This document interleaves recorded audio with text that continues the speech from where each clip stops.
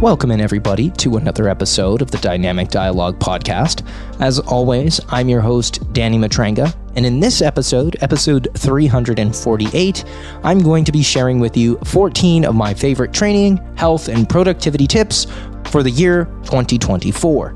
These are things that I have picked up across the last year that I think are worth taking with you into the year ahead. Specifically, we'll be discussing things like aerobic training, the ideal frequency for training in the gym with weights, how to keep your resistance training progressive and simple, good ways to incorporate mobility and breath work, how to incorporate plyometric work, footwork, and intrinsic foot health work, my preferred way to incorporate things like hot and cold exposure to take advantage of the various benefits associated with each, my favorite cooking tips, my favorite shopping tips, my favorite fruit and vegetable inclusion tips, as well as some things for managing screen time, substances like alcohol and cannabis, and maximizing productivity to encourage more family time, reading, and learning. I think that you'll find these tips very helpful in setting you up for a productive and healthy year ahead, and I'm excited to share them with you. Enjoy. This episode is brought to you in special part thanks to our awesome partners over at Ice Barrel. If you're like me, you want to get the absolute most you can out of your fitness and out of what it is that you're doing in life. I like to make sure that I'm recovering well and prepped for hard workouts. I like to make sure that my cognition is sharp, and I like to make sure that I'm doing what I can to maintain my long-term health. And cold water immersion is a phenomenal tool I use and have used for a while to help me do this. Cold water immersion, or taking ice baths, is a great way to improve your recovery and performance. Just a few short sessions a week can really make a difference in how you recover. It can increase and improve your heart rate variability. It can enhance performance, it improves mood and brain function. It also provides an awesome boost of energy and focus, because when you hop in an ice bath and you get this amazing vasoconstriction effect and your body starts releasing epinephrine and norepinephrine, it kind of lets you re-enter the world awake, energized, excited, and enthused. And I would much rather take an ice bath in the mid-afternoon, especially if I had a hard training session in the morning, than consume more caffeine. Ice Barrel allows me to do this in a super sleek, aesthetically pleasing packaging. It's a beautiful barrel that comes with a matching lid for keeping the ice cold and water inside clean, a nice step-up stool, a cover. It's portable and durable, and it comes in a beautiful matte black and a gorgeous tan. I have the matte black out on my patio, and I absolutely love the way it looks with the fencing I have around the yard, but you can put this inside, outside, on the front porch, on the back porch, in the side yard. It's quite portable. It's very durable. Like I said, the design is super, super sleek, and it's very easy to drain to make sure that you are only getting in to cold, clean water designed to help you improve your performance, improve your recovery, enhance the way your brain feels and functions throughout the day. This is an amazing one-time cost tool that once you have it, you use it a couple times a week. It is one of the best investments you can make in your health. And again, if you want to improve your cognition and performance and you have those midday lulls, or you want to be more present for your family or for your friends when you get off of work and you don't want to caffeinate, temperature modulation like ice baths or cold exposure or sauna, heat exposure, can be really valuable for increasing that subjective sense of well-being and bringing you back to a place of alertness in a really chaotic world. It's also great for just cultivating resilience. I find I'm much tougher. Again, this is a more anecdotal thing, but I find that I am much tougher, ready to face the day's tasks when I am consistently exposing myself to the elements. Call it bromeopathy, call it anecdote, but I will tell you one thing is for sure: cold water immersion has made a huge difference for my health and well-being, and just a few short sessions a week. And Ice Barrel is the sleekest, best looking, cleanest, and most affordable way to do it reliably. You can head over to icebarrel.com/Danny to take advantage of their 100% satisfaction guaranteed, with again a 30-day money back guarantee, and save $125 on your Ice Barrel using the promo code Danny. So again, icebarrel.com/Danny, and check out using the promo code Danny to save $125. So getting into 14 training, health, and productivity tips for the new year, for 2024, and borrowing from Peter Attia here for tip number 1. And this is the idea of building your aerobic pyramid. And again, this is borrowed from Peter Attia. And to put it simply, your aerobic pyramid is, as is the case with all pyramids, a triangle. The bottom, the width of that pyramid is your aerobic base. This is essentially your sustained aerobic fitness, how well it is that you can engage with low-level aerobic training for extended periods of time, or steady-state cardiovascular fitness. This is your base, quite literally, because it is the lowest form of aerobic fitness one should develop. This is zone 1, zone 2, and zone 3.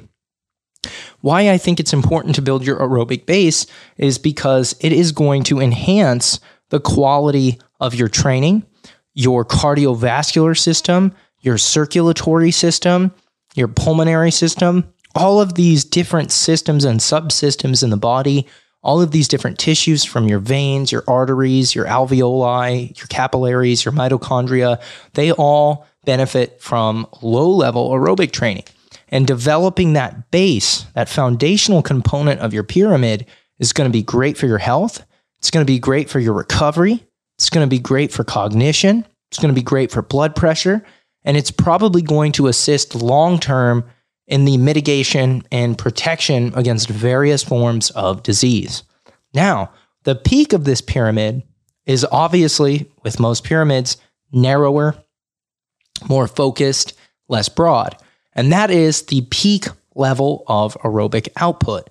So for many people, this would be the highest level of aerobic work they're capable of doing, meaning sprint work, which is more anaerobic, but the output's very high. Imagine work done close to your maximum heart rate, okay? And so when we look to develop our aerobic pyramid, you could actually just use the shape of a pyramid as a guide. The width, the base is wider, so we're going to spend more time there. The peak, the point, is narrower, so we're going to spend less time there. However, we want a broad base and a very high peak, so we can get the tallest and most stable pyramid possible. Again, this is an idea borrowed from Peter Attia.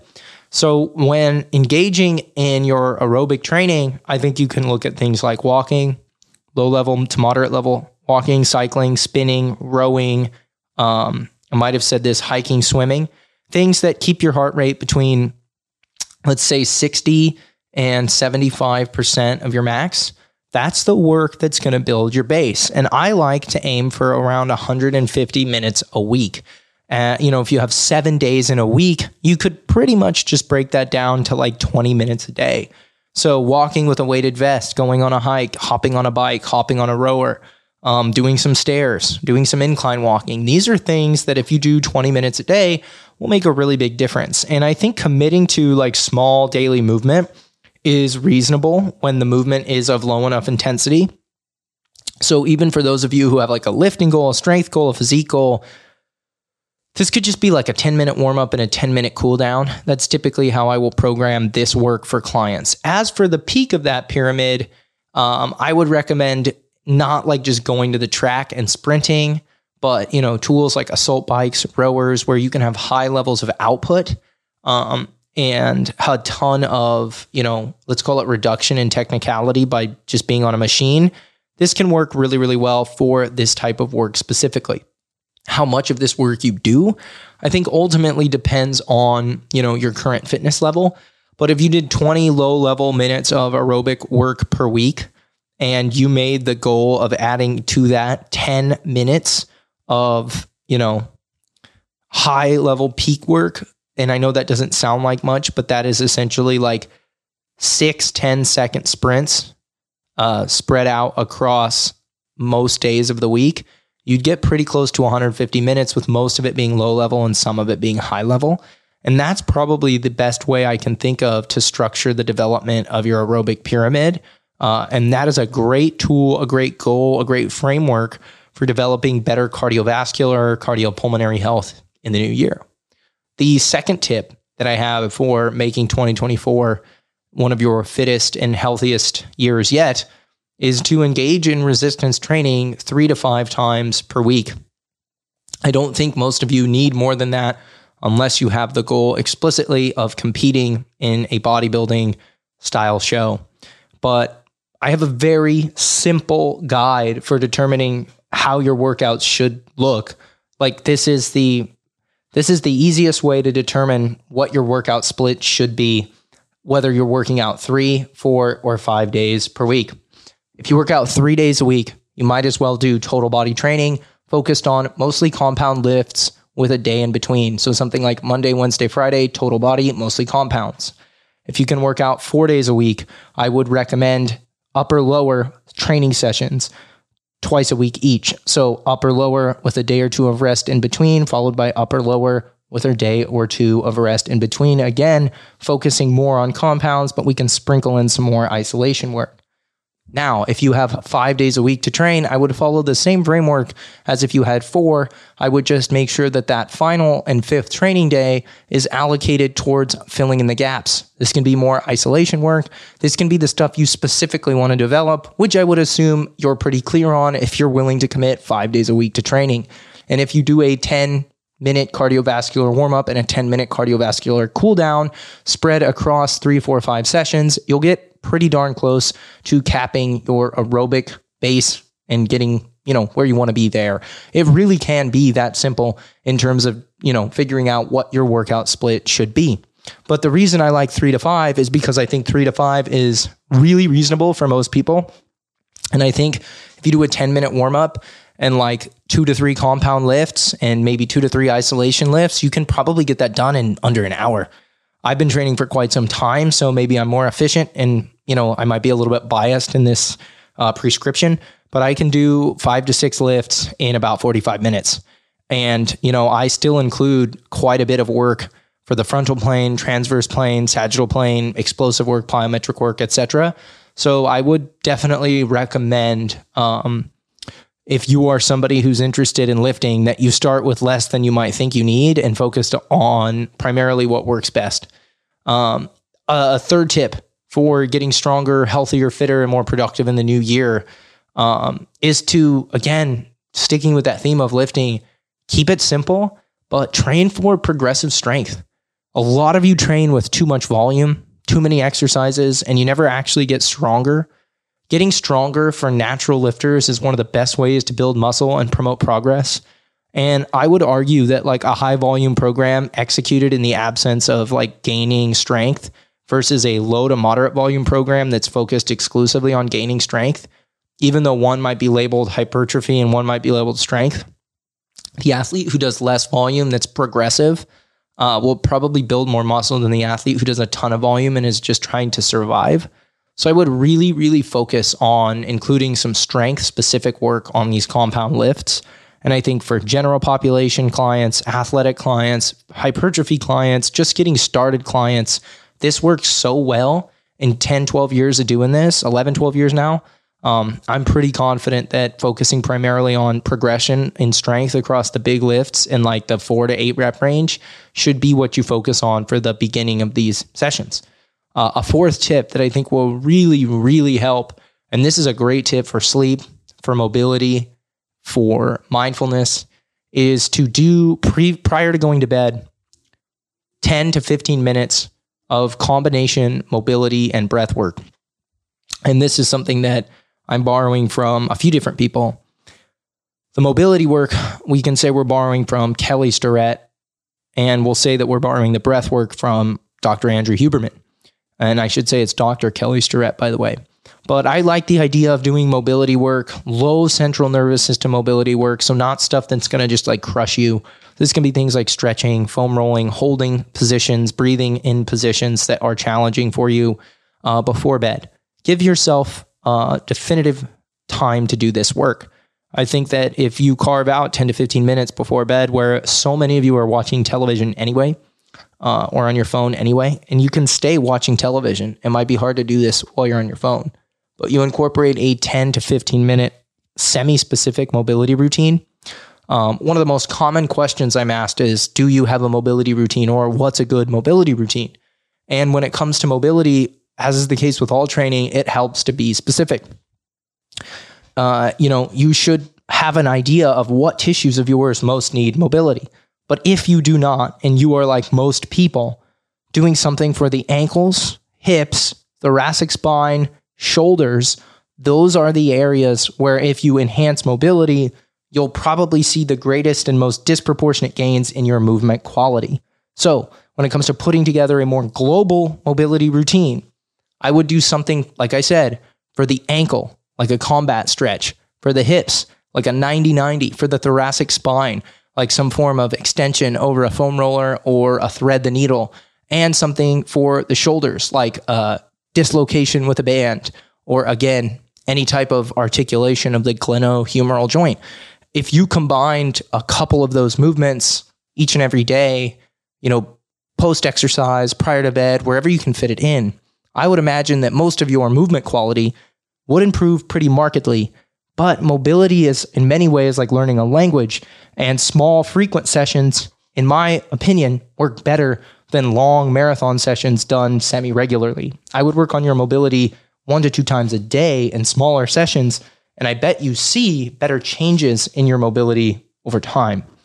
I like to pair this with breath work, specifically this double inhale, exhale, this that Huberman talks about so very often, this CO2 release that is very, very common and very, very much consistent with a reduction in nervous system activation.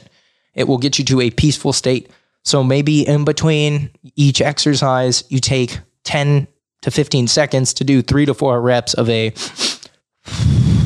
double inhale followed by a long exhale. So double inhale through the nose, long exhale out the mouth. Maybe do 5 to 6 reps of this and then move on to your next exercise. I think combining these things will help you get your nervous system to a place where you can sleep better. And really, I think that's what we're after. The 5th tip I have for you, again, to improve movement quality, mobility, and just the way you feel in your body, is to incorporate more low-level plyometric work, more sprint work that's appropriate for your fitness, more coordination and footwork, and spending more time barefoot. Over time, we lose connection to our feet, and we've spent 200,000 years as a species barefoot.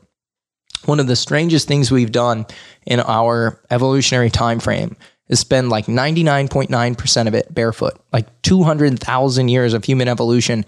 And, we didn't start wearing super cushioned, highly cushioned, narrow footwear until more recently. If you look through the past, you'll find, sandals, you'll find relatively low cushion shoes that didn't have toe boxes that allowed the shoe or the foot itself to remain fairly open and, the toes to be used. And so more recently, we've lost a lot of our intrinsic foot strength, our foot mobility, our ankle mobility. And what do we have to show for it? We have things like bunions, things like plantar fasciitis, things like foot and ankle pain and restriction. And I would argue that when you get home from a long day of work, one of the best things you can do is just ditch shoes altogether. Shoes, slippers, socks, sandals, anything. Just spend more time barefoot around your home. Try to spend time moving barefoot, getting into unique and novel positions barefoot. It is good to develop and cultivate the intrinsic strength of the muscles in your feet. We have very much lost touch with it, and I'm very much of the opinion that increasing the time you spend barefoot may well be the simplest way you can enhance mobility, coordination, and proprioception. So many of the cells we use to determine where we are in space, these cells known as proprioceptors, are located at the bottom of your foot. And being in highly cushioned, insulated shoes and socks all the time is like wearing a blindfold all the time and expecting to see well. You are quite literally cutting off those proprioceptors' full ability to articulate and engage with the world around you. And spending more time barefoot can make a huge difference in feeling more coordinated, more in touch with movement. What's going on, guys? Coach Danny here, taking a break from the episode to tell you about my coaching company, Core Coaching Method, and more specifically, our one-on-one, fully tailored online coaching program. My online coaching program has kind of been the flagship for Core Coaching Method for a while. Of course, we do have PDF programming and we have app-based programming, but if you want a truly tailored one-on-one experience with a coach like myself or a member of my coaching team, someone who is certified, somebody who has multiple years of experience working with clients in person, online, somebody who is licensed to provide a macro nutrition plan, somebody who is actually good at communicating with clients because they've done it for years, whether that be a be via phone call, email, text, right? This one-on-one coaching program is really designed to give you all the support you need with custom training designed for you, whether you're training from home, the gym, around your limitations and your goals. Nothing cookie cutter here, as well as easy to follow macronutrition programs that are non-restrictive. You'll get customized support directly from your coach's email, or they'll text you, or they'll WhatsApp you. We'll find the communication medium that best supports your goals, as well as provides you with the accountability and the expertise you need to succeed, as well as biofeedback monitoring, baked-in accountability support, and all of the stuff that you need from your coach when you check in. We keep our rosters relatively small so that we can make sure you get the best support possible. But you can apply today by going over to corecoachingmethod.com, selecting the online coaching option, and if we have spots available, we'll definitely reach out to you to see if you're a good candidate. And if we don't, we'll put you on a waiting list, but we'll be sure to give you the best shot at the best coaching in the industry. So head over to corecoachingmethod.com and apply for one-on-one coaching with me and my team today. Additionally, I like low-level plyometric work, things like hops, pogos, jump ropes, small things like this to redevelop and reconnect with that tissue property of twitchiness and semi-explosiveness.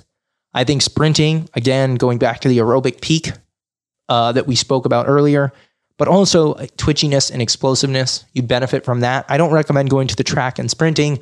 I just recommend moving quickly on other devices, the assault bike or echo bike being my favorite. And then footwork drills, balance drills, fun drills, games, disorganized play. These are all great tools for just redeveloping coordination.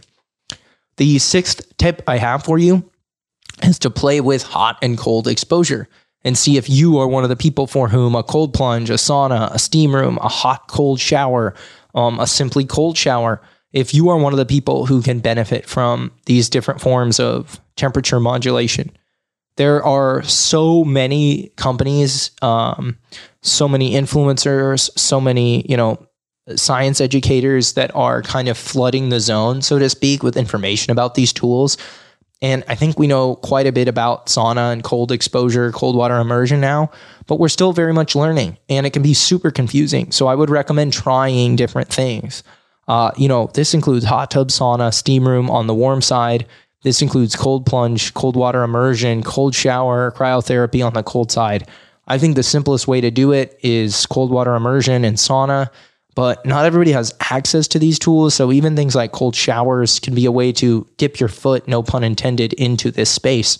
I benefit tremendously from sauna and modestly from cold water immersion, and I do find benefits to doing them. That being said, I'm fully aware of the practicality of these being a lot lower than all of the things that we've talked about so far, but I would still recommend playing with them. The seventh tip and tool I have that will also be of tremendous financial benefit to most of you, given the cost of eating out, whether that be at restaurants, convenience food stores, convenience food restaurants, is to cook more at home, cook in bulk, cook in a way that produces leftovers, and cook simple single to two ingredient recipes.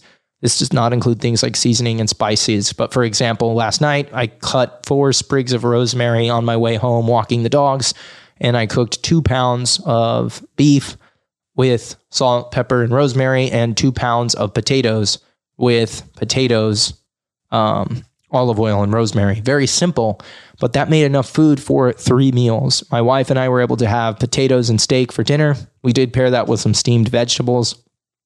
There was enough steak and potatoes left over to have potato, steak, and egg breakfast burritos, as well as lunch of just plain potatoes and steak with some of those leftover vegetables. And I asked her, I said, hey, you went to the store and you bought this beef. She bought it at a Mexican grocery store, so they call the beef arrachera, but it's really just skirt steak. And I said, yeah, what did you pay for the steak? Do you remember? And she said, well, I spent like $25 on the whole bill, which included the potatoes, 2 pounds of steak, and a ton of tomatillos, peppers, onions, and garlic to make salsa. And I said, that's so funny because out here where we live in California, I'm spending $25 just to get like a double meat Chipotle bowl with guac. It's like $21 before taxes. So out the door, it's like $23. And I said, that makes one meal with less protein. And this makes 3 meals, each of which have more meat than you get in a double meat Chipotle. And I get a ton of salsa for the week. So I couldn't help but think like, wow, to replicate this, I'd have to spend like $75 at Chipotle. And this isn't a knock on Chipotle or the convenience of Chipotle, but that meal that we prepared was substantially better, tastier, and it obviously spread out across multiple meals. So my tip for you guys is cook more at home, cook more simply, and learn how to cook the basics. Learn how to cook vegetables a few different ways, whether it's steaming, roasting, sauteing. Learn how to cook meat on a grill, in a saute pan, frying pan, in the oven, in the air fryer. Learn how to cook potatoes. Learn how to cook rice simply in a rice cooker on a stovetop. If you can lock in how it is, or lock in an easy way to prepare some of these simple foods that you can prepare in bulk and set some aside for yourself to have later, it will make health, fitness, increasing nutrient density substantially easier. The 8th tip I have for you is borrowed from the Japanese culture, and it is the idea of eating the rainbow. So eating the rainbow is, you could like misconstrue this as just like eating Skittles, which is certainly not something that I would recommend. But there is tremendous value in eating plant matter specifically that is diverse in color array. So to enhance your health markedly, like one of the simplest food tips you could ever give is to eat the rainbow. This means eat fruits, vegetables, whole grains that are in a variety or a diverse array of colors.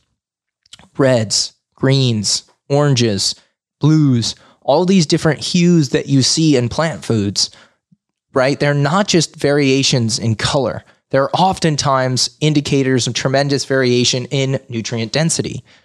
The flavonoids and polyphenols, the plant compounds that make strawberries and tomatoes red, aren't present in the foods like blueberries, which have unique flavonoids like anthocyanin that are uniquely beneficial. So these colors that we see that make these plant compounds appear differently, these fruits, these leaves, whatever it may be, these are indicators of different nutrition. And if you eat the rainbow, you will be exposing yourself to a ton of different nutrition. So instead of just eating the fruits and vegetables that you like, which is very good still, if you have a few that you love and you include those all the time, that's great. But much like a stock portfolio where you might want to diversify your exposure to different companies, I would recommend diversifying your exposure to different fruits and vegetables and aiming to eat the rainbow using color as an indicator of variety so you can get a ton of exposure to unique compounds and different compounds that are found in different colored fruits and vegetables. I think it can be a simple way also to just like minimize thought at the grocery store. Like, okay, I have something orange, something green, something blue, something red. Really good, easy, and efficient.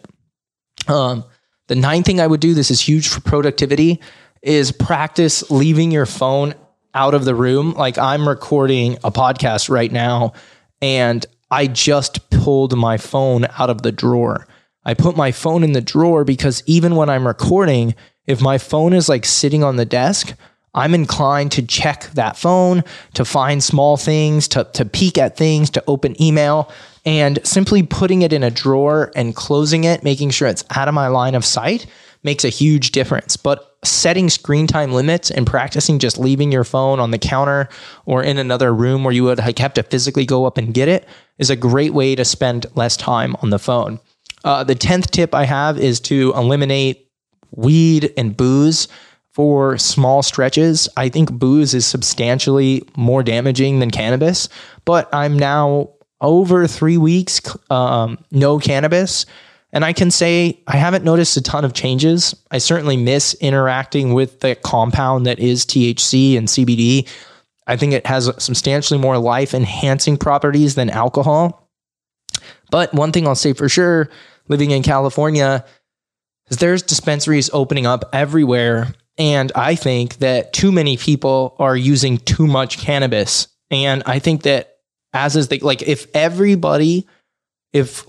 put it to you this way, if for years alcohol was as difficult to get as cannabis was, and then all of a sudden all these alcohol dispensaries started opening up and everybody started trying alcohol and engaging in it in a semi-compulsive, borderline addictive capacity, the way many people can with cannabis, it would be so obvious how bad alcohol is. But because we've spent nearly, a century post-prohibition having alcohol extremely integrated into society, we've just come to accept it. But a lot of people are using a lot of cannabis all day long. And I think that if you are super dependent on any compound, specifically a psychoactive compound, it can become compulsive. And thankfully, relative to other drugs, weed is pretty innocuous in so many ways. I would just recommend, if you have been abusing caffeine, nicotine, like Zyn, or yes, of course, cigarettes, cannabis, alcohol, any other, prescription pharmaceutical like a benzodiazepine or Adderall that maybe is or isn't prescribed for you, that you take some time heading into the new year to adjust those habits and behaviors. The 11th tip I have that I think will make a huge, huge difference for you is to just simply read more. I shared something from Naval that I really loved the other day with my friend. It was 10 tips to be a better reader. Number 1 is to read what you love until you love to read. Number 2 is to read the books they want to ban. Number 3 is reading a book isn't a race. The better the book, the more slowly you should absorb it. Number 4 is, I always spent money on books. I never viewed that as an expense. It's an investment. Number 5 is, good books are worth rereading. Great books are worth rebuying. The 6th is, the smarter you get, the slower you read. The 7th is, if you can't speed read it, it isn't worth reading, which I do see as being somewhat counterintuitive to the 6th tip. The 8th tip is, reading is the ultimate meta skill and can be traded for anything else. Number 9 is, a vacation is a very expensive way to schedule the time to read a book in peace. I like that one quite a bit. And the 10th is, reading is more efficient when at rest. Audio is more efficient when in motion.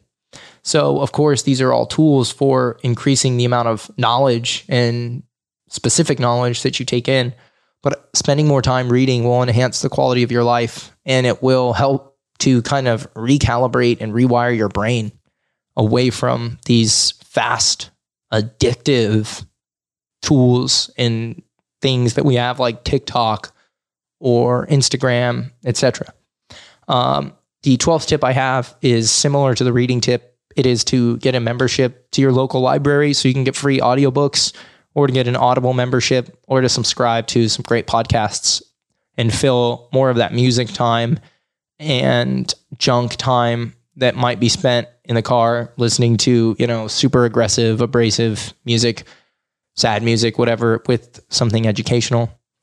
The 13th tip is to keep a paper calendar and sync that paper calendar with your digital calendar so that you have 2 forms of kind of written time blocking in your life. I think that makes a huge, huge difference. And the 14th tip I have is a sleep tip, and it is to start your day with movement within an hour of waking, light if you can. I know that this is very common in the Huberman protocol world to get up, get moving, get light, but man, does it make a huge difference in my mood, my ability to fall asleep later in the day, and my energy when I wake up and hit something physical first thing in the morning. Huge difference maker. All right, folks, that's 14 tips for better health, training, and productivity in the new year. I hope you enjoyed the episode. If you did, be sure to share it. Tag me so I can say thank you. Leave me a 5-star rating and review on Apple and Spotify, and expect more podcasts like this in the new year. It would mean a lot if you hit the follow or subscribe button and just kept up with the podcast. I try to keep the episodes short, sweet, actionable. In a world where there's a ton of podcasts to choose from, I am immensely grateful that you choose mine, and I will thank you until I see you on the next one.